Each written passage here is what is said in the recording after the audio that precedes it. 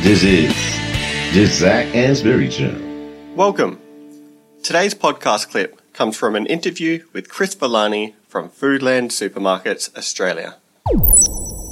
Yeah, so I think we've covered so much, it's unbelievable.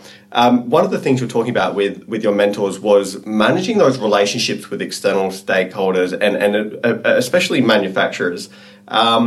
Is there any way that retailers and manufacturers could work together a bit more harmoniously?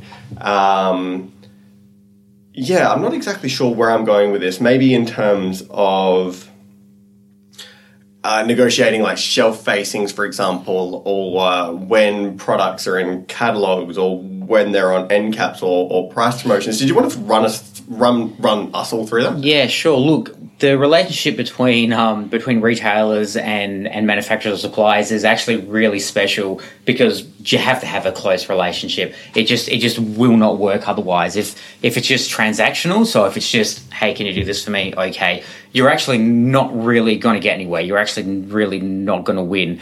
You have to, a good supplier-retail relationship is really built on a few fundamentals. And, as cliched as it sounds, the first one is really about trust. Okay. And that's trust to A, deliver what you say you're going to deliver. But B, it's also to expose both parties to your strategic direction. So what is it that you're actually trying to do? Very rarely would a supplier just say, hey, I've just got a new product here, just, range it. They would say, here's our new product, here's the market we're trying to target, here's what we think we can potentially do with it, here's going to be our marketing plans and marketing activations. Where does this fit in with the direction that you're going with your brand or your stores or your marketing direction? So you really do need that close-knit relationship. If you don't have that, everything else just really seems to fall over. So that trust is absolutely the very first key building block.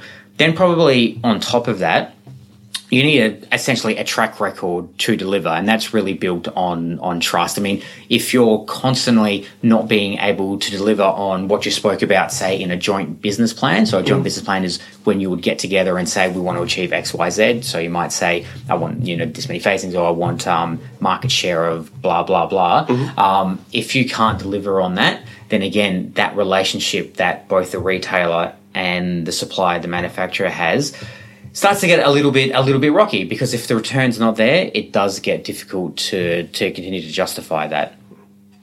Yeah, okay. Because I'm not in industry, right? I'm an academic, but I come at it from that sort of view.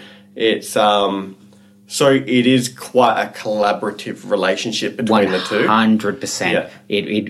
It really does, and it needs to be strategic as well. So it can't just be tactical. It just can't be, hey, this week I want you to do this week I want to do that, next week I want to do this. It has to be, all right, for the next 2 to 3 years, here's what we're aiming to achieve. Let's kind of plant the flags in between, at every month about how we're going to set the stepping stones to get there. Yeah.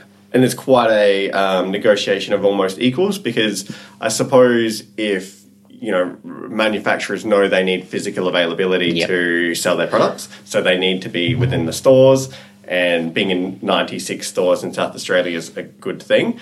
And you guys benefit from having high quality, reliable suppliers of products that consumers know of and have been buying habitually for a long period of time.